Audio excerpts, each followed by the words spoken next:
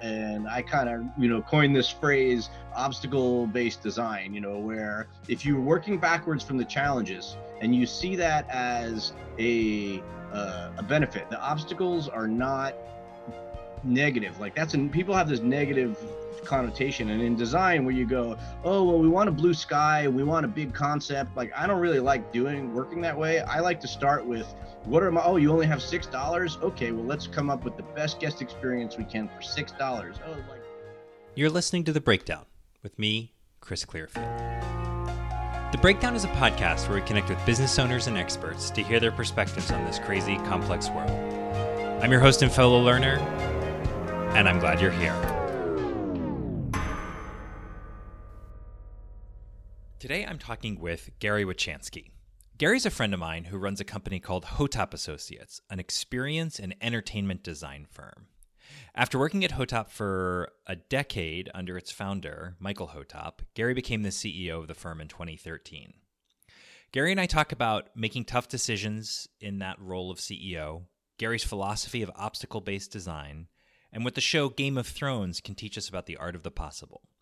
For more on our discussion, and to check out the work Gary and his team have done to help the National Hockey League redesign its approach to hockey in the time of COVID-19, check out the show notes. I hope you enjoy our discussion. So I am Gary Wichansky, and I run a company called Hotop Associates, and we are an entertainment and experience design firm. And what that means is we design environments for all kinds of entertainment experiences and attractions. And we design both the environment that people are in and kind of crafting the experience that they have when they're in it. Which is cool. Yeah, I mean, it's like production design for film brought out into the real world where you're interacting with an audience. So now you're not really production design, not for the camera, but usually for a live audience. And we do some stuff for camera as well, for television, but that's more event-based than anything like episodic. Okay. So one of the things that I think is kind of cool is so we'll get into this, but you were for a while, you kind of hovered around like 25, 30 people. COVID came, you downsized to kind of meet, like very quickly face the reality of what was going on. And we'll get into that. But one of the things that strikes me that I'm interested in is just, even for a firm, when you guys were 30 people, I just have this sense that you sort of punch above your weight. Like you guys are able to do, sort of like big, like meaty experiences for people. And, 30 people doesn't seem like a huge amount of people to do that lift. So how do you can you talk, first of all, am I right about that? And can you kind of talk about I mean, I took over, so I work for Hotop is named after the founder, Hotop, Michael Hotop, and I took over for him in 2013. But up until then, the company had always fluctuated from like 5 to 15 people. And then, and it was small when I started, and then we grew, but mostly by kind of rinse and repeating, like scaling across a couple offices. It was still small teams doing big things. Our kind of motto is anything's possible. And I actually like that space of doing new things you haven't done before, getting out over your skis, like taking responsibility for multiple components. My background, my training is in theatrical set design, but I don't consider myself a set designer anymore. It's been a long time since I've identified as a set designer. I've always been interested and excited about like the bigger picture. And I've always felt like, that kind of creative control gives you better outcomes for audiences and for clients. So, I mean, how we punch above our weight range, I don't know. I think part of it is confidence, and I think I have like subject matter expertise in a lot of different fields, but I tend to build teams that are, kind of put together for the right thing. So we would take internal people and external subject matter experts and put together these teams. And I think when you're doing creative work collaboratively, you can do a lot, with a little. I think if you have the right people, it's you can scale. So a team that seems like 4 or 5 people, when you really put together the partners and the vendors and everything you're coordinated with, it's actually a much bigger operation that has sort of aggregated for a particular pursuit, and then it dissipates until the next thing and aggregates again with different people. So I think that's kind of how production works anyway. Right. So I think like that's kind of how it's always worked. So that ebb and flow of scale, is really based on the project work. And for a while, that was true with the company, where we were really just doing more of the same across multiple offices. But it wasn't like when we had 30 people, we could do exponentially bigger stuff. It was, you know, It was sort of three, like 3 or 4 or 5 or whatever streams of projects where you're kind of bringing the same kind of philosophy. that was the vision anyway. I mean, to be honest, it didn't really pan out. Like, it started small, and like I took over and I had the same whatever it is that Michael Hotop had that enabled him to aggregate these teams and kind of do this kind of work as a leader. I had that same skill set, and that's why I became the sort of heir apparent. And I think my mindset was that I was going to rinse and repeat what I was doing. And we can talk about it more, but like things weren't rosy for us before COVID-19. Like, we were Yeah. already like kind of on the ropes a little bit, and I think victim of our own scaling too fast. And what I discovered was, like, I could find people that could design and lead teams, and I could find people that could sell, create work, and manage clients. But finding people that could do both was kind of a unicorn pursuit, and I was not really coming to grips with that fact for a long time. And I think then what COVID became was a catalyst of me to just have to act on what I knew, in my gut. Yeah. And that's actually, I mean, that's how we first started talking about this stuff. And I think what Yeah. was like how like kind of why we've been able to like dive in and sort of like really get to some interesting stuff. So yeah, I mean, can you talk about that? Because I should say, and the idea of this podcast is that the the kind of my mental model of the audience is that it's business owners, entrepreneurs, but also people who are just kind of, I think, interested in growth, right? Interested in sort of taking charge of their own growth. And so the guests are both people like you who actually do stuff. That makes that sound demeaning to the next category of people I'm going to say. But academics who are able to take a step back and study this stuff at kind of some more scale. Um, Yeah, yeah. and bring a different perspective. And so yeah, I'm sort of curious, like, if it, you sort of said, that you would kind of things weren't so rosy before COVID. So this wasn't just like, oh, COVID came and the demand evaporated. This was like COVID came and it really helped you see that things weren't working. Um, Hmm. like, what do you think was holding you back from seeing that, February 15th before COVID really started having an impact? Yeah, I mean, I don't know that it was seeing it or having the will to act. Okay. Like, I think I saw it a long time ago. I mean, we grew organically, a little bit. A lot of the people that were running these other offices were people who I was friends with, Right. people who I had relationships with through project work, who I liked, who I cared about. And I brought everybody together at a time without really a mission or a vision, but just because of our relationship, they were willing to say, "Oh, we're gonna give up our freelance or our other stuff, and we're gonna get on board with you and try to do this thing together." But I think leaning into that ownership of what my thing really was and what my vision Yeah. was for what I was trying to do was not something I was able to articulate, 2 or 3 years ago. Yeah. And over like the course of 2019, I went through the process of really honing in and figuring out what it was I was trying to do, what I believed, what my values were, what I was trying to accomplish. And I could tell, throughout that process, like, and really start to go, oh, okay, I think I really need to back up. And I don't think I had the will to, a friend of mine referred to it as burning it down to the studs. Like, I just couldn't, emotionally get myself to say, I need to take a step back here, and there we had our successes and our failings, but we weren't scaling the way we had envisioned. And we had a tremendously large project that I was leading, that was really backstopping, and it was covering up all the challenges in the business. So we, like, things we knew that weren't working, or I knew and I could sense, we were able to sweep it under the rug because we had the revenue. Totally. And then that started to change at the end of 2019, because the bottom fell out of that project. Like, that client went away, it evaporated, they lost their funding. So suddenly, warts and all, like, we were really faced with it. And what are we, trying to decide what to do. So we had a round of layoffs in December. That was tough. and the other leaders in the company really weren't on board, and there was a lot of blame going around about it, and not a lot of self-awareness, I think.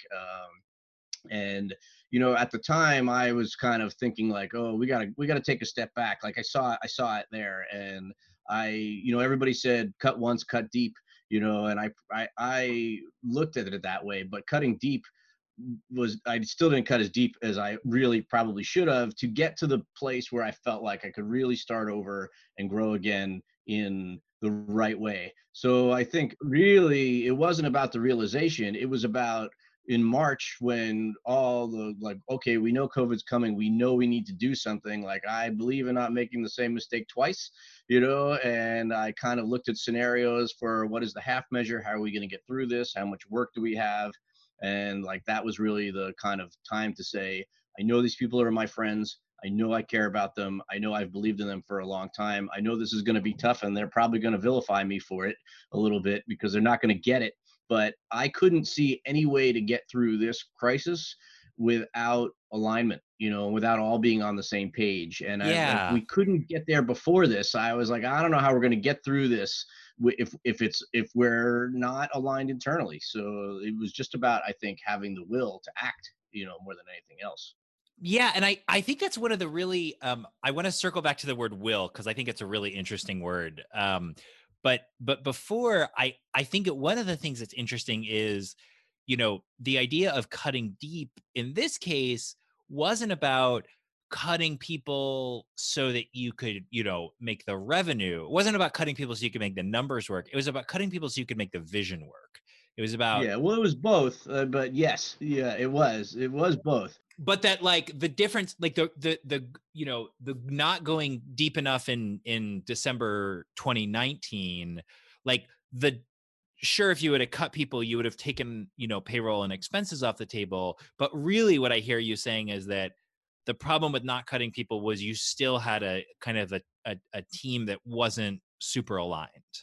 That's right. Yeah, right. Yeah, yeah. So like the cutting deeper there, like we probably would have been able, and we were sort of, just from a number standpoint, building back from that already. Like we saw a path to success again, at least financially, and with the amount of work we had, Right. but it was a bigger machine and harder to sustain. But we thought we could do it, and I think that was a little bit of the place where I wasn't being completely truthful, where like I could do it, but it wasn't that idea that companies kind of get aligned and supercharge and head into the future. Like it feels like that now to me, and I can see it. And another thing is weird is like I have often had this challenge of ego, where I feel like to make it about you and your vision and take charge and say, no, this is the way we're going to do it because it's what I believe, always felt uh strange to me. Like this idea of even in over 2019, I said I was working on like learning what my vision and my values were. Partly, like, even that process was a real struggle because I was trying to do it in a participatory way for a while, and I just couldn't do it. And eventually I had to shut people out of that conversation and do it myself, and then it clicked. So I kind of learned that Right. lesson, that like making it yours doesn't make you a jerk, right? And I like it when we're having fun and everybody's nice and we all get along. But like, and that's important to me, in that spirit. I don't know, I think maybe it comes from the theater and like growing up putting on a show in a barn. Like that's the energy that I'm always trying to recapture with my business. Is like Yes. a bunch of people in a creative pursuit that are just all working 24 hours for no money because they love the thing that they're creating. And like that's how I grew up, Totally. so I've always been trying to get back to that place. And so it made it not feel like right to say, no, sorry, this is the way I'm going to run this. But I think that was doing people a disservice. Yeah, and there's so much there, right? I mean, what just jumped into my mind when you were talking about that was kids. And I know we both have kids, and just I think one of the ideas that I believe about parenting is, like, kids need guardrails. Like, and if you've got the right guardrails and the right structure in place, then you can give kids a lot of freedom within that. But like Yeah. like and I don't mean to suggest that the people that work for, I don't mean to suggest Well, that I mean, employees are there's a lot of overlap between parenting and running a company. You could probably do a whole episode on that, totally. but there is a lot to be learned in both directions. So Yeah. yes, it is like that. And I think that there's some, like, if you're clear, then it becomes really easy to say yes or no to things. It becomes really easy to say, yeah, that project fits within our vision, or, or no, like that's not something that, like, that might be something we can pursue 3 years from now, but we're not going to do it now.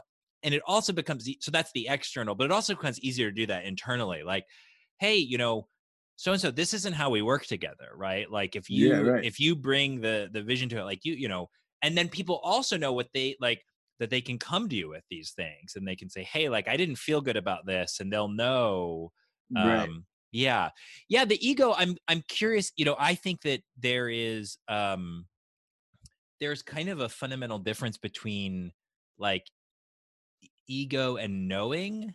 Like, Mm-hmm. I think things can, and I think the best, like, uh a lot of really successful business owners, entrepreneurs, they will just know something, and they will know, like, this is the direction we should go, and or this is what I should do, to the point where they even just kind of do that to open and that's how they open a business, Yeah, um yeah, and I think that's different than ego. But I think it's hard. I think it's hard to kind of tease those apart. And I think if it is ego at work, it can feel a lot like knowing, and you can kind of fool yourself into thinking like you're tapping yeah, into some truth. yeah. So it's interesting.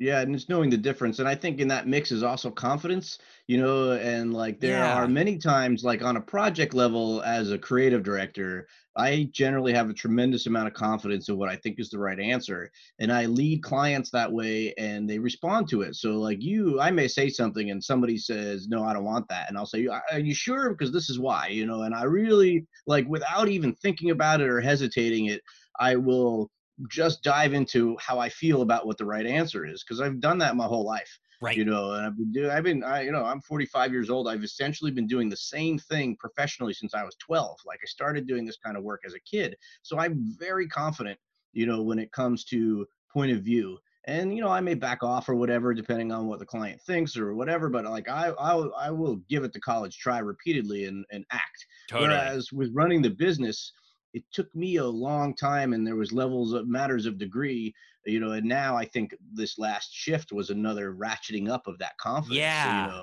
That's cool. but like having the confidence to say, like, hey, like, somebody may not like what I say or they may not agree, but like, I've listened and I know internally that I've internalized what people have said, but I believe this and that's what I'm going to do. And that doesn't make me a jerk. It just Right. makes me right, like, specific. Like, I had to learn that. I think some people just naturally, are that way. And I think for me, I don't know what it is, but it took me, to learn that as a business leader, that confidence.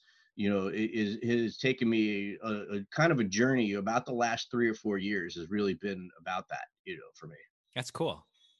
I think what you're talking about is kind of, it's this reflective process of personal growth. Um and everybody does that a little bit differently. So, like, how do you do that? What's your sort I of, mean, I do it very consciously. Like, I actively pursue it, and like I think that it's like I like learning. I like I like new things. Whatever shiny object is, I get excited about things, and I'm pretty self-reflective. Maybe to a point that's annoying to people around me. So, I think that I see like that growth mindset as a priority for me. yeah, So, it's something where I'm a very open to change in myself and feel like I constantly have been reinventing, what I do as a leader. So I think it comes easily to me. It doesn't mean that you're learning the right lessons all the time or making the right changes. And a lot of times, like, I learn about something and try to impose it on all the people around me in my organization, and that probably is irritating. But I think and again, over the last few years, I've learned to slow that down a little bit. But I think, but that I think it's self awareness is probably the single most important thing for being a good leader, and like learning when you're in your own way, you know. Yes. Yeah, totally. I think, for one of the ways that I've articulated that just kind of to myself and more broadly in probably the last 2 years, which is maybe even less, maybe a year and a half, which is when my like journey of like, let's call it reinvention or whatever the right word is, has kind of really kicked into high gear. And part of that was, spurred on by divorce. Part of it was spurred on by therapy and just kind of moving to a different way in the world. But one of the things that I quickly realized was like, oh, like there's no difference between the work of, you know, showing up and doing quote unquote work in the workday than doing work of a personal and reflective nature. And so like I just realized that like, oh, like the fears that I'm uncovering that are, and trying to figure out where they're coming from and that are holding me back or whatever, like that's actually my job. Like as a business owner, like, as somebody who doesn't show up and get a paycheck from somebody else, like your job my job is to like figure out my own shit and optimize my own psyche so Yeah, that and I be can smarter actually and go. better than you were yesterday, right? Exactly. You know, Yeah, like every exactly. day. Exactly. Um, yeah, that was kind of cool. That was like sort of an interesting realization to be like, oh yeah, like I like if I have the inkling to like, yeah, I should spend, 30 minutes on a Tuesday, like journaling about something that just came up or like this feeling that I noticed on, a business development call with like a potential consulting client or whatever. It's like, that's the work. Yeah, you Like, know, I got through a workshop. I got that a workshop I didn't even like that I had back in December. But the speaker, so I won't mention the speaker, but they talked about somehow it came up this idea of release and the Sonoma method, and I started reading about that, and it was also right about the time I got into floating for meditation, like going to the oh, the float float tank, like tank. the swim. Yeah. Yeah, and I was like reading this Sedona method stuff, and I was like starting to do like float and meditation, and like it was super powerful for me to recognize like how much my own emotions were preventing my. You talk about that will, right? That inaction, that I see something, but Yeah. why am I not doing something about it? And like learning to release the emotions about it around it so that I could be more objective and say, you know what, like back to like, oh, I feel like a jerk. Well, maybe, but like, so what? Let that go. Like, is this right or wrong empirically? Can you feel those emotions and process them and separate them? And like, I think that was also another accelerant. And it was around the time that I was going through that December kind of layoff period. And knowing that, oh, okay, if I do the thing that I think is right for my business, people aren't going to like me. People are going to be mad at me, and that's okay. I can live with that, was like, I think. And then with COVID, like then there was this sense of urgency where it just didn't matter anymore how I felt about it. Yeah. So, but I was already kind of greased to be ready to do it anyway, because I had been working on it for the last couple of months. And it was like I would have these conversations with my business partner a little bit, where, you would kind of say, well, what would I do if I had a magic wand? And then at some point, you got to say to yourself, like, I do have a magic wand. It's my business. Like, Totally. why am I not doing the things that I think would make, and I'm just like, I'm not happy and I'm not having any fun. And those things are important to me. So Yes. why don't I change something? And, part of the reason is because I don't want to hurt people, Yeah. like I think maybe you and I talked about this, like in a large company, and I don't know if this is true. Like, I feel like as companies are bigger and you have distance between yourself and the day-to-day people, like it becomes easier to make strategic decisions that impact people's lives. But in a small business, I think, especially one where you're kind of doing this fun creative thing, and I lean towards this community spirit and a culture of togetherness. Even when you're in a position where you're wanting to eliminate people for lack of alignment, not because they failed or did anything terrible or you don't like each other, but just because you're not aligned anymore. That was a real hard threshold for me to cross, like because of all those emotions. But once I started kind of processing and looking at myself and saying, like, objectively, what would make this functional, have the confidence, number one, that you're right, and number two, like the will to accept the the way you're going to feel about it. You're going to feel bad, it's going to hurt, and it doesn't Yeah, matter, you have to do it anyway. Like it was kind of like this combination of all those things coming together. I mean, everything, like, I don't know that I could have cut deeper in December, but if I hadn't gone through that and started basically meditating and learning to release how I feel about it, I don't know that I would have been mentally prepared for what I did in April. But it really was a lot about that, about being able to be objective and just say, all right, you can separate how you feel about it and from what you think is the right thing to do. totally. Yeah, the other so the Sedona method I have used, Hal Dwoskin is the author of at least one of the Yeah, books on it. And I'll put that in the show notes. Is that the one that you use? I think so. He was like a disciple of the main guy that started it in the 60s, right? And he wrote a book in like the 80s. That's the one that Yeah. so And it's powerful stuff. And yeah. I learned about it through, there's a book called The 15 Commitments to Conscious Leadership, which is by Jim Dethmer and what's his co-author's name? There's two, Diana Chapman, and there's another one. I can't remember her name, but I'll put that in the show notes too. But that's a good book, where it sort of takes this idea of leading from a seat of awareness and breaks it up into a bunch of different kind of what that means in a bunch of different ways. So one is the first chapter is all about taking responsibility. So are you taking 100% responsibility, or are you falling into the hero, victim, villain triangle? Yeah, yeah, yeah. Um, and I notice that in my relationships. I notice when I am and when I'm not. It's really a helpful tell. But I also use it in consulting and coaching stuff, because Yeah. whenever anybody feels that the effect of something, it's like, oh, interesting, like how like what's the next part of this story, like what's the part that kind of feeling of victimhood or villainhood, I don't know if villainhood is a word, is like kind of Yeah. Right. what's that masking. Yeah, yeah. What is that all about? And why is it? And is it enough? To, like, do you want to let that feeling that be what controls how you Yeah. act? Yes, And yes, you can choose. And sometimes the answer is yes. yes, Right? totally. And I think that's okay. So you could say, like, hey, maybe this isn't the best business decision right now, but how I feel about it is more important to me than that. Yes. And I guess that's where you just get into what your values are.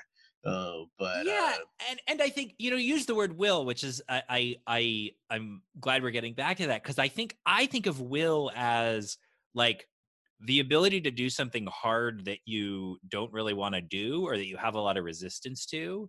And anytime I feel like there's something I have resistance to, or there's something I'm avoiding, I'm always thinking about, okay, well, like, what are my underlying commitments here? Like, what are the things I'm trying to avoid? Because I mean, this, like, you're in a like you're working on something you love, you're working on a creative project, you get in a flow, like you don't need will to get into a flow, right? So like right.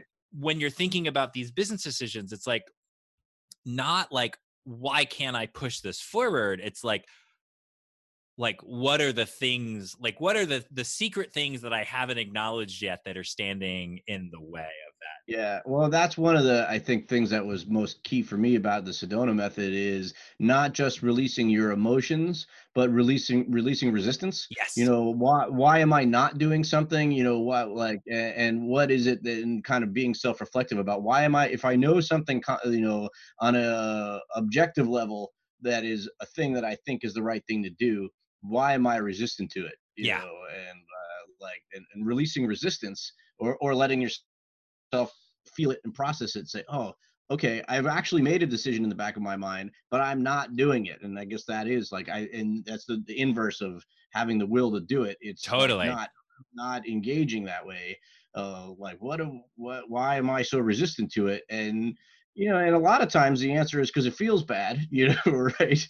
Yeah. But like, that's enough, Yeah, or and it's fucking scary, right? I mean, yeah. that was like for me. So my like kind of arc of this, I think we can see really clearly in I mean, it's the fact that you and I are talking right now, because for, I wrote this book, came out, Meltdown came out in 2018. And I sort of had this really ego driven attitude, all right, book's out there. Like, you guys can buy it wherever you want to buy it. You know what I Yeah, mean? Like, right. it's at Amazon. Feel free to go take a look. And I think that was both ego, but also fear. And I think those two things are often related.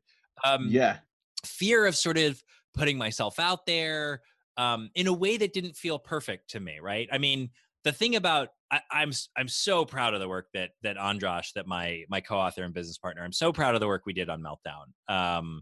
Is really tremendous. And I think what's also true about a book is you get it to be as close to perfect as you possibly can be for what it is, right? It's like, it's a long process. It's highly edited and highly kind of, um, you know, produced and controlled, and then and then it's out there in the world. And like, that's very different than, banging out a newsletter post. And so I think I had this fear of putting work out there. What if it wasn't thoughtful enough? What if people rejected it? What if nobody read it? I heard somebody hmm recently talk about how, like, they were running an event and they were worried people weren't going to come, and they didn't want to invite more people who might come and see how few people came. um yeah, yeah. and it's just like hmm this, like, kind of like wacky mental loop that we get into with ourselves. But now that I realize the kind of, and they were more, I mean, that's the other thing too, that it wasn't just one fear. It was like a couple of fears that were sort of interacting and creating this tension. Once I was able to see that clearly and then let those go, like, now it's like the newsletter is fun. It's like, Right, right. Yeah. it's great. Well, I mean, I very similar feelings around fear, and I think another change that this crisis has produced is, how we sell and market our company and the projects that we're doing, because there's always been a layer and this thing hanging out there of, like, in addition to people coming to us with their creative visions so that we can help them develop them and realize them. I have also had this kind of bucket list of my own ideas. And, kind of in the last year, part of one of the things in December when we cut back and laid off by the person that was doing BD for us. And really for the year before, he and I were doing BD together, but he was driving and I would be along for the ride. So the way we would talk about it is he would wind me up and put me in the room and, like, I would just do the talking, but he was doing all the pavement pounding to get in that room. And then it was like this pivot to realizing after he was gone that I had to do that myself. And then getting even deeper to that, like, how I had to go back more to my roots and say, well, how did I used to make work when it was just the Gary show and I was a freelancer and I was trying to get stuff going, and I didn't know how I did it. It seemed like magic. I just always worked, and Totally. like, now I realized too that I had this bucket list of ideas for projects and kind of a thought leadership around where the industries I work in are going, and like, this idea of, skating to where the puck is going. Like, Yeah. so I realized that to create work, and especially now, I had to come up with my own projects and then go put together the teams and go sell them rather than waiting people to come to us. And that's what I'm doing now. And I have found that with both my team and with vendors and partners that I have relationships with, as I've called them and said, hey, here's this idea, let's put something together and try to bring it to market and get someone to pay for it. I've got a lot of momentum with that Yeah. going. And those people that are around me that I enjoy working with and who enjoy working with me, we're like, hell yeah, we'll do that with you. And we're all excited about it. And we looked at kind of a long-term idea we had for a product that we could sell to retail landlords and owners in an entertainment product for shopping spaces. And rather than say, well, yeah, but this is this big esoteric thing, how do we dial it in so someone's going to buy it right now so that come Christmas, they can have an event, because people buy Christmas, and take the leap that by Christmas people are going to want to go to an attraction and get someone to invest in it and generate our own work. Stop waiting for people to come to us. And in the last 6 weeks, we've got like 3 of those things going. And it's It's something that I awesome. talked about for years, but I just Yes. didn't have like the confidence. And also I was afraid of it, and Yeah. almost afraid of, like, what happens if you're successful? What happens if someone Yes. buys it and now you have to do it? Totally. But Totally. but yet we're doing it and we're having a ball. And also, it's like we used to have this thought exercise, like imagine if we could do what we do for our clients with no clients, and we could do it faster and better in a way, because it's not about, you remove this human element of having to educate a client and kind of guide them through decision making when it's not their subject matter. And at the end of the day, you got to do what they want. And like we would always say, you can't control, we can make it look awesome, we can't control whether or not it's going to be successful. Whereas if you're developing your own stuff, now you have the extra pressure of, like, people are going to expect it to be successful and you can't hide. So like that was all Yeah. super scary. But it's really like, and I was afraid of that. And also with that lack of alignment, I didn't have support, from all those people. So I would bring that up and it was like, oh, your little fantasy projects.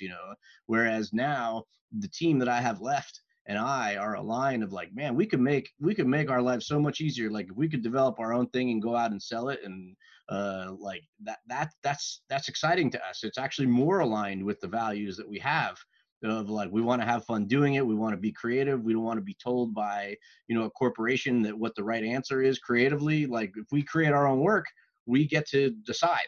So it's very liberating. And it's not like the whole plan now, but it's a key part of our sales strategy, is not just the work that comes to us and marketing ourselves as providing a service, but it's generating our own attractions and entertainment experiences that we can bring to market. So it's a real shift, and I'm excited about it.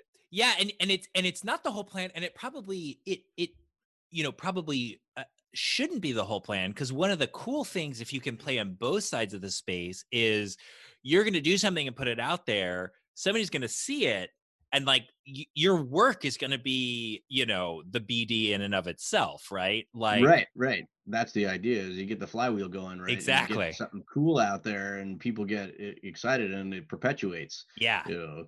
So, not everybody that's left on my team that has some sales responsibility thinks that way, or is, like, and we're still here to support other, people with our actual tactical skill set.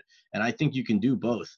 But, Yes. for me, I have to recognize that my passion really is that creative leadership, and I know that I can lean into it harder if there isn't a client, but that's scary. It comes with responsibility, because when you have a client, at the end of the day, they're the ultimate decision maker, and in this case, it's us, so it's me. So that's scarier, but it's also more fun. Back to pushing your limits, right? And what are you doing before, and staying out of your comfort zone. If there isn't a little bit of kind of risk to it, I don't get as excited about it. I love biting off more than I can chew. Yeah. Well, yeah, and I think I recognize something in what you were saying, which is I'll say the work that I have done, the work that I've won, that I've been most excited about in the arc of my business, has been work where I won it by being curious. Like I won it by somebody coming to me with a really big problem, and like first of all saying like, okay, I think there's something really powerful in saying like, yeah, I don't think you're thinking about this in the right way, right? Like Yeah, there's something like in that which is really valuable and really powerful. And not every client or potential client takes that the right way. But boy, would I rather learn that when we're talking about a potential project rather than when we're 6 months into it and like, it's a slog and they're not open to input. So, but for me, that curiosity piece being like, I don't know how to do this, but here are some things I think we could try. Um, one of the things that happens is when I get closer, like when I win work and when I get closer to it, that like there's a part of me that gets afraid again and is like, oh God, how am I going to do this? I don't know what I'm doing. And it's like, well, yes, I don't know what I'm doing, but like I was upfront about that. And like nobody really knows yeah, what they're doing. I do a lot of work around in both big and smaller organizations around like how to get culture change, how to change the way people work, how to help people like, it's not so much the like big McKinsey style, like we're going to do a big reorg. It's more um, like this project I'm doing at Microsoft, which they're very open about, which is cool because I actually get to talk about it. It's like, hmm you know, lawyers have been trained in a very specific way, and they have been doing their lawyer thing for, decades, many of them at Microsoft, some of them, at law firms and then at Microsoft. And now we're going to ask them, now Microsoft is asking them to innovate. Like, boy, that's a big like switch to go Yeah, from, shift. yeah, exactly, to go from a kind of like artisanal worker who's working on a document or a process that's in front of you, to someone who is asking a question around like, oh, how could we leverage technology to make this process more efficient? Like, those seem like two different skill sets, but to make this change successful, you need to get them kind of mashed up together in one person, or at least sort of start to take steps to do that. um and yeah, there's things that we know about how to do this well and how not to do it well, but we don't know what's going to work. Like, we don't Right. know, like, like there's people and personalities and history and organizational structure and the limits of technology and the power. It's just like, it's so cool. It's really fun. And my favorite part about it is the client team is the team at the client, the team at Microsoft that's like kind of catalyzing this effort. Like, they are super open and curious, and so they're really growth oriented, and so they're awesome to work with on this stuff. But if there was an answer, then like like yeah, it wouldn't. There's no answer. Nobody knows how to make Yeah, this work. it's talking about this. It makes me think of, for a long time.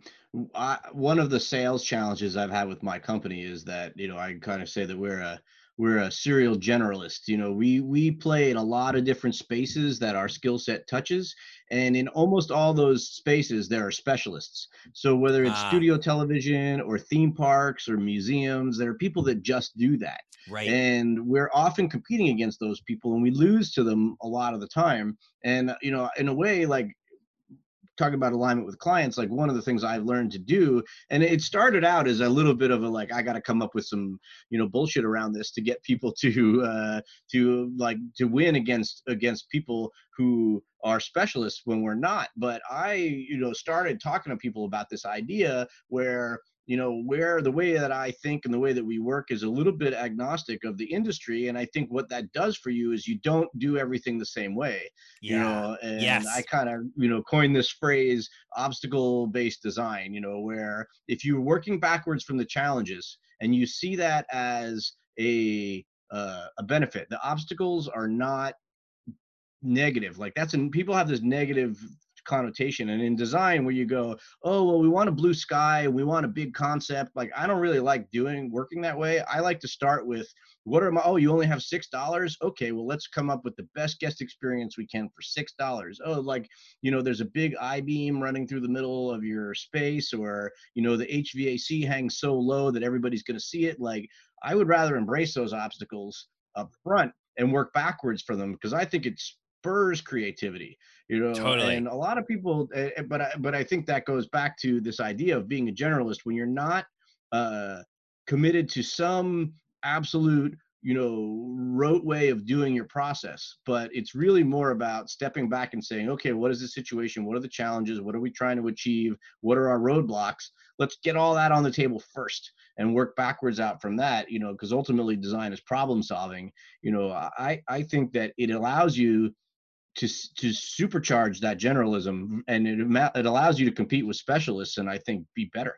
you Yeah. know as long as you have subject matter expertise to call on, so you don't do stupid things. But I just don't start there. Yeah, well, and I think there is, the bullshit thing is something that all of us in a sales role are tempted to do.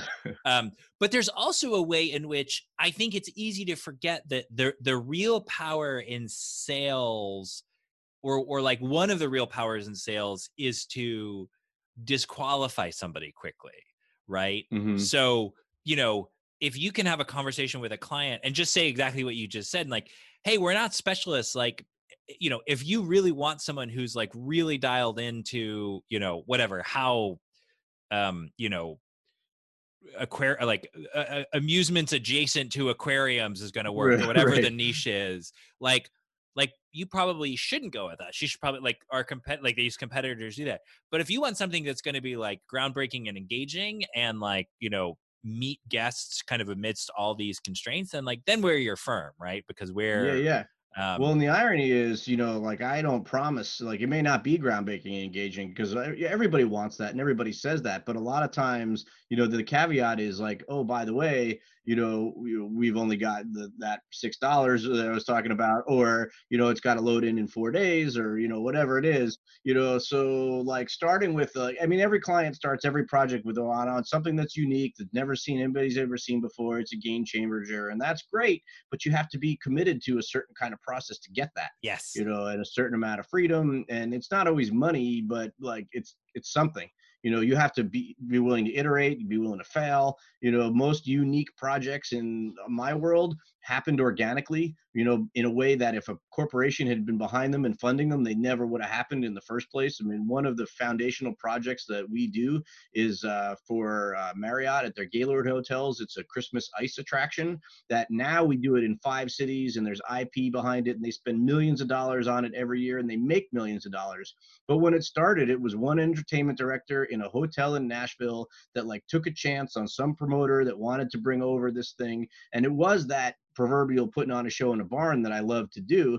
And it succeeded, and it grew organically from there. But if you tried to go back in time and sell that at that time, at the quality and level that we execute it now, And the never scale. would have happened. Yeah. So really, like starting with your obstacles in that environment and saying, okay, well, this is risky and we're going to be safe and we're going to start it, and we won't really know how to design a interactive environment made out of ice that 150,000 people are going to walk through, but we're going to figure it out and we're going to learn as we go. And like the client was willing to commit to that.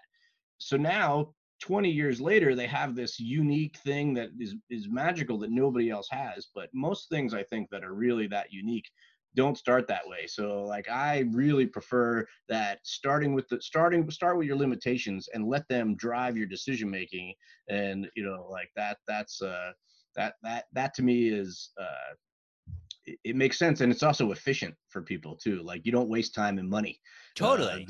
doing that. And but like you were saying, like that felt originally like a justification for not being a specialist. And we were talking about confidence, to bring it back to that. Now over time I've been doing that long enough that I have a confidence that there is actual value in that philosophy. Yes. And if a client doesn't see it when I present it to them, then maybe like it's not worth pursuing, because I'm not going to be able to please that client. Yeah, exactly. It's sort of it's a nice filter. And I'll say that, I mean, knowing your background, knowing the theater world, having in a very amateurish way dabbled in, tech direction myself, set building as a Ute. Um uh and then also, but just for Meltdown, the last chapter is all about crisis. And um the one of the sets of people that manage crisis really well are like, film and theater people, film and theater crews, right? And Mhm. um there's actually this great research where these two researchers uh they wrote a paper that was both about SWAT teams and film crews, Yeah, and like yeah. what they have in common. And one of the things, I mean, the cool thing about film crews is there's a lot of there's really just an ability to like innovate and plug in gaps, like Mhm. somebody doesn't show up, well, somebody else knows how to run that piece of equipment, Yeah, and yeah. somebody else knows how to work that camera. And so you just get this like kind of like real time reshuffling of people. And I think that uh ability to kind of improvise is probably like a huge, like, it's not even improvising, it's really like coming up with creative solutions under constraints, which is exactly the thing that you're talking about. Yeah, absolutely. And it's funny, like I think I said earlier, anything's possible. Like that we worked that into our branding, and that's kind of what our catchphrase and what we lead with. And when I first came up with that and started using it, people internally were sort of like, well, that's not really true. Anything's not possible. I'm like, well, I'm not saying everything's possible, but look at there's a great documentary that they made after Game of Thrones ended, where it is called "The Watch Is Ended" or something, and it's about the production design of Game of Thrones, and it talks about season over season, how they learned and how they changed and how they adapted and how they were able to accomplish what they did. And I actually pointed to my team and said, go watch this documentary, right? Because they started out and it was just like every other TV show you shot. But as it got more successful and more ambitious, by the time they got to that last season, and the production designer has quoted it and says the first 7 seasons were just practice for the 8th season. Because in that 8th season, they were basically producing eight feature films, on the budget, in half the time, on 20% of the budget. And they did it, and they came up with all these strategies to do it because they had to adapt. And they had done, the first 7 seasons, they had done all this location shooting. But in that 8th season, they realized that what they were doing was too ambitious. And they turned around and looked out the window at the parking lot, this huge parking lot at their building. And they said, we're going to build this, we're going to recreate the city we've been shooting in this parking lot. And they did it in very It's short amount of incredible. time. They totally fabricated the entire set, and they just adapted to the constraints, and they didn't look at the creative and say, well, we can't do it and we can't shoot this in the city. They were like, okay, what is the constraint we have? How can we get more control? Oh, we're going to have to do this on a set. Where are we going to do it? Oh, I don't know. There's no studio big enough. Well, what if we just did it in this giant field behind this building? And they did it, and it's a Awesome. great lesson of working with the obstacles to coming up with better solutions. And also that idea of anything's possible if you put your mind to it. Yeah. Yeah, I love it. That ties in so much together because also they wouldn't have been able to do that season 1. They wouldn't have had the No, confidence or the no. skills or the knowing. They wouldn't have known that that was the thing they should do. Yeah, yeah, and they may not have had the juice to go to the producers and say, "Well, like this is what we're going to do, and this is our choice, and Totally. this may seem more expensive, but it's actually going to be better because of all these other reasons." And they the knowing and to say this is the strategy, and it was a complete pivot from what they had done for those first 7 seasons, Totally.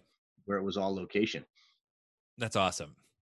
Yeah, that show is really cool. It actually shows too, it's getting in the weeds, but at the end, like everything's all destroyed, and they built the destroyed version of the set, and then on top of it, they did the undestroyed version, So good. so that they could actually peel it away when they got to that part, and it would be underneath, and they wouldn't have to go in and take the time to stop, pause production, and retrofit it to look ruined. Like they ruined it first, and then they built it over the top of it. It's That's really cool. brilliant. Isn't that brilliant? Yeah. Um, so I look forward to having you on as a guest in 18 months when you've written your book on obstacle-based design and That's you're right. promoting Yeah. that. Because I think this is such cool stuff. This is really, really awesome. Yeah, I don't know. I mean, that's one of those things where I said it, 2 years ago, and then it was like, oh, and it was when I was working with on my branding and everything, and the firm I was working with said, oh, you should that's a thing, and I was like, is that something or is it nothing? Because back to confidence, right? The things I think that we know the strongest in our hearts that guide us day to day are the things that seem like nobody's going to think it's special or they care about it because it's so obvious to you. You're like, well, this isn't news. I'm not telling anybody anything that they don't already know. Like it seems so plain. And I think I've started to realize that those things that seem like the most boring to me are actually the things that are my most strongly held beliefs and that are actually have the most value. Yeah, Like the things that have the most value are the things that are just plain to you as a nose on your face.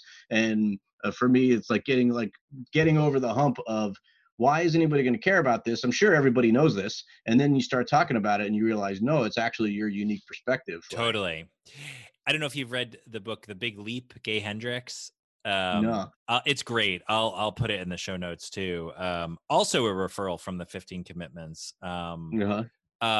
But the other thing that I think is true about that kind of that what you just described is that thing is also it's easy and intuitive to you. Whereas if somebody else were to try to do that or think in that way, it would be hard. And Hendricks calls this your zone of genius. It's like the thing that you do that is you do in a way that is kind of orders of magnitude better than everybody else, and you make it look easy because it is feel very natural to you. Yeah, I mean, it's kind of like your unique brand proposition or Yeah, whatever too, where it's like what makes you special about your point of view and that you just embody. And and I think it's easy to discount those things because they seem so obvious to you, Yeah. and you're like, and I think back to that idea of self-reflection, and is at some point you go, oh, wait a minute, like this thing that seems obvious to me is actually unique to me, and other people don't think this way. And we're talking about it as an advantage right now. It's also sometimes a disadvantage, and why you can't connect with somebody is because you just they're thinking in a diametrically opposed way Yeah. to how they think. And I've actually had employees like that where, that idea of like starting with the big flashy concept art and beautiful stuff that everybody's going to get excited about and fall in love with, like that I don't really believe in. Like I'll use that tool if I have to, but I don't really like to show anybody something that we can't actually do and that I know fits their constraints. But with somebody that thinks the other way is like, why are you showing somebody all this process work? Why are you showing them these crappy drawings, that are like explaining where you're going and moving in this slow way that's like starts really boring? Like people that think that way can't at all recognize, like they just don't. It's just different, and it's not wrong. It just kind of depends on who the audience is. But it's not wrong. But actually, um, you I'm going to say a very strong statement that probably isn't true, but we can start there and then walk it back. Like, you shouldn't be hiring or working with those people, right? Well, right. Part of this burning it down was realizing that, and Yeah. embracing that. Yeah. In fact, that's a great, I mean, we could do a whole nother episode about interviewing people because I used to do hundreds of interviews in like a pretty like selective environment in on Wall Street. And I think it's just fascinating. But I think figuring out like what your gates are that people have to pass through. Yeah, Um, yeah. Well, that's been a real learning curve too, and what's the criteria? And for yeah, me, it was how did I get in this position? And it was like, well, hiring people I work with in collaborative project situations that were successful didn't make them successful employees for me right, necessarily. right, Right. totally. Because I needed something different from them. And, I've learned, maybe this is, part of that hiring thing, is that idea, the concept of hiring for behavior over skill set was not something I used to understand. And I think that now I got to be careful because I'll hire the behavior over the skill set every time. And you still need the skill set, right? Totally. But Yeah, yeah. I'll give you my 2 cents on that, which is that the behavior is the thing that can't change, right? Or is like very like you'll drive yourself crazy if you hire someone who has a different behavior than what you want or expect, because I don't think you can. It's not trainable without a lot of work. therapy, Um, right? Therapy, right? Exactly. And like, yeah, you can't like send your new employee to like a 6 month, therapy Right, right. offsite.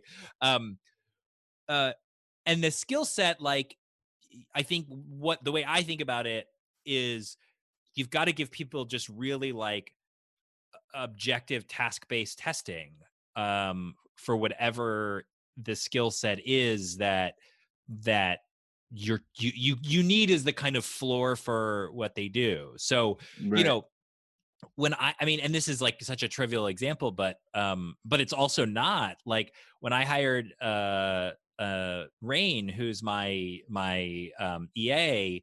um we put a posted a job a couple places, and the what you had to do is you had to do a practical like skills based test, and it didn't take long. It was like 15 minutes. It was just a Google form, but like you had to like look at an email from somebody and choose a spot to schedule an appointment for me with them, because Uh-huh. managing my calendar is a big part of what makes my life go smoothly. And it's interesting that like of the 20 people that applied, only 3 people got that right enough to be like, for me to be like, yeah, they could actually do this. Yeah, and I mean, it's good if you can come up with a bit of quantifiable, and I guess you can look at that. Like that's in my profession, a lot of times that's where the portfolio base comes in, where you're like, okay, you can literally do the work, Yeah, totally. right? But then once you get to that threshold, then the next layer really is.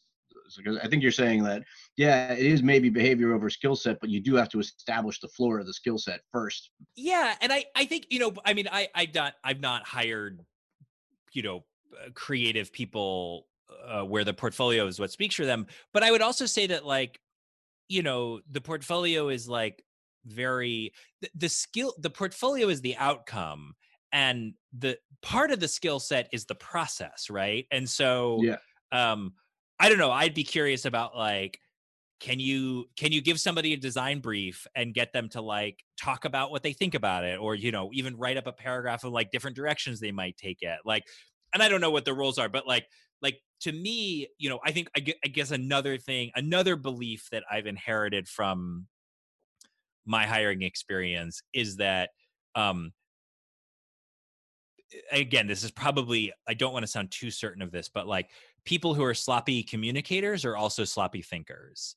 Yeah, um I think that's true. Right. yeah, and but it's sort of, it can be dangerous because you always want to give them the benefit of the doubt. It's like, well, maybe they didn't really mean it that way, maybe they didn't. But like, if someone can't give you a well-structured answer to a problem, it means they don't have a well-structured mental model of what's going on. Mhm. Yeah, well, and with that portfolio thing too, like I think, and I've learned over time is to look at the work but the work doesn't speak for itself, and that is where you get into behavior. Because when you ask people, people show you their work, and then you start asking them the stories behind it. And even simple questions like, well, how long did this take you? Or show me a project where the outcome was bad. That's when you really get beyond that and like learn a lot more about the behaviors and Totally. how someone's going to characterize the process of the work and how they get to it. But I mean, I used to think of it, I haven't thought about this in a while, but we used to think about it as kind of like there's three tools. So when you hire someone, you wanted them to be able to like have the people skills to like manage the client. You want them to have the technical skills, when it comes to like software, and understanding what they can do. And then you want them to have the creativity or the design chops, like just the kind of metaphysical good designer, and you're probably going to only get 2 out of 3 in most cases. Yeah. So like, and that's okay. And it almost doesn't matter which two, as long as, relative to the role. Right. And like when I got hired at Hotop, it was an all AutoCAD house at the time. And I had just taught myself to draft on a computer because at the time that was like, I didn't learn it in college. And then I got into the workforce and I was like, oh my God, I'm drafting with a pencil and nobody wants to hire me. So I had just taught myself Vectorworks and it took me like 6 months and I just finished my first project and I go in for this interview at Hotop, which was a big deal for me at the time. I was living in New York. I had no money, I was like freelancing, but it was a real struggle. And this was like a legit opportunity. And I go in there and they look at my portfolio and I talk to this guy and everything. And then they say, oh, well, AutoCAD. And I was like, no. And I know Vectorworks, and they were like, we don't use Vectorworks, I'm sorry. And then they introduced me to Michael Hotop and I talked to him for 5 minutes and he basically told them like, hire that guy anyway. And they sat me in a corner for the first 3 weeks with an AutoCAD book.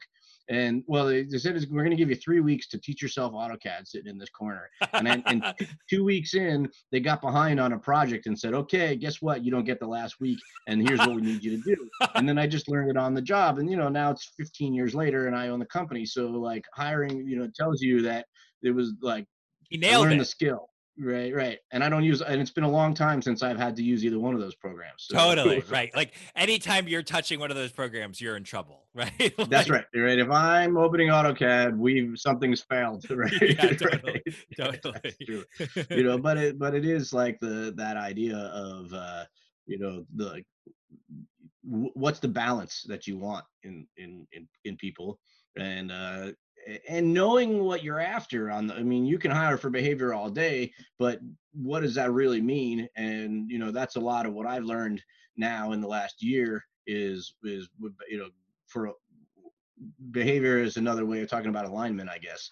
And like I think that has really been that lesson of when I didn't really hire for it, or I thought I was, but it turned out I wasn't. And maybe also like things change, companies grow and they evolve. So Yeah. I don't know, but so I'm still here even though I didn't know AutoCAD. So Yeah, that's and we can like make pretend like the hypothetical Gary that like didn't have the other approaches and features that you bring to the work, but was like killer at AutoCAD, like you probably wouldn't be running this company now, right? Because like it's not your AutoCAD skills that got you to the CEO job. No, no, not at all. Right. And that's it. So it's kind of like knowing what you're hiring for and what really matters. But especially now that we're smaller again, though, like I'm all about the multi-tool, player. And, Yeah. I don't think anything one thing like that for the right person is disqualifying, Right. and in some cases in the criteria, before we laid everybody off and downsized for COVID, part of the internal conversation that I was having with some of the leaders who I let go was very skills based, and they were kind of, when I first brought it, before I made the decisions I made, I brought it to the larger management team to say, this is what I think we should do. And it wasn't what I ultimately did. I started with, I think we should scale back. We should ask everybody to go on half pay. We should cut as few people as possible. And we should take the work that we do have and spread it around the company. And I met real resistance to that, saying, oh, well, the people that aren't busy now don't have the skills to do what we need and all this kind of stuff. And I was like, yeah, but I don't think that's the right criteria right now. Who's busy today is not why we should cut people. Totally. Right. And I was talking about what we're talking about now, like the people who had demonstrated the behavior and the energy and the alignment that I was talking about that maybe weren't busy at that moment in time. I felt like that was the wrong criteria. And some of the people, the leaders who I was not agreeing with, were saying, oh, well, they don't have the technical skills we need, so those people should go because we have this project right now and we got to get it done. And we're not going to get it done if you fire these people and keep the people you want. And lo and behold, like the people that I kept are doing that work. Right. Totally. Totally. Of course they are. 6 weeks later, all those things we were afraid that would fail are done, by less people in a shorter amount of time. It's awesome. So, it's awesome. Right. Yeah. It's the power of alignment. I guess so. Gary, this has been awesome. Yeah, it's great talking to you. I feel like we've said this before. We can have this conversation forever. So totally, yeah. But where can people find out more about you guys? I mean, the easiest thing is our website is just hotop.com, and you can go check out our work and a lot of this philosophy I'm talking about. There's a page there on obstacle-based design and what that process is. Cool. So, and you can see the cross section of what we do there. Awesome. Well, this has been awesome. Thank you for doing this. Thanks for everything you shared. All right. It was great. Thanks. Awesome. All right. Talk to you soon. Thanks for listening. To stay in the loop about new episodes and to be eligible for my periodic book bundle giveaways, sign up for the Breakdown newsletter at chrisclearfield.com/giveaway. So what's this giveaway?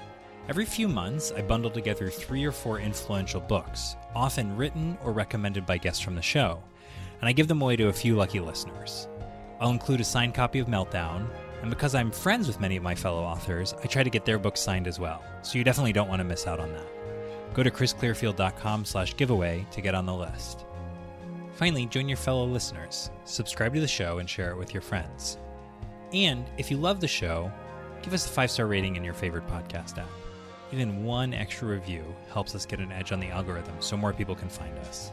And before we roll the credits, remember, if you're a business owner ready to transform your business and your life, find out more about my approach to coaching and sign up for a free intro session at chrisclearfield.com/make-the-leap. That's all one word, make the leap. The Breakdown with Chris Clearfield is a team effort. The inimitable Ray Navant is our assistant producer and makes everything run smoothly. Gabe Turner and Claire Skinner help make the amazing content here and on my newsletter, available at chrisclearfield.com/thebreakdown. Laura Stack is our editor, and our theme was composed by the creative team at Spiky Blimp. Thanks so much for listening, and be well until our next Breakdown.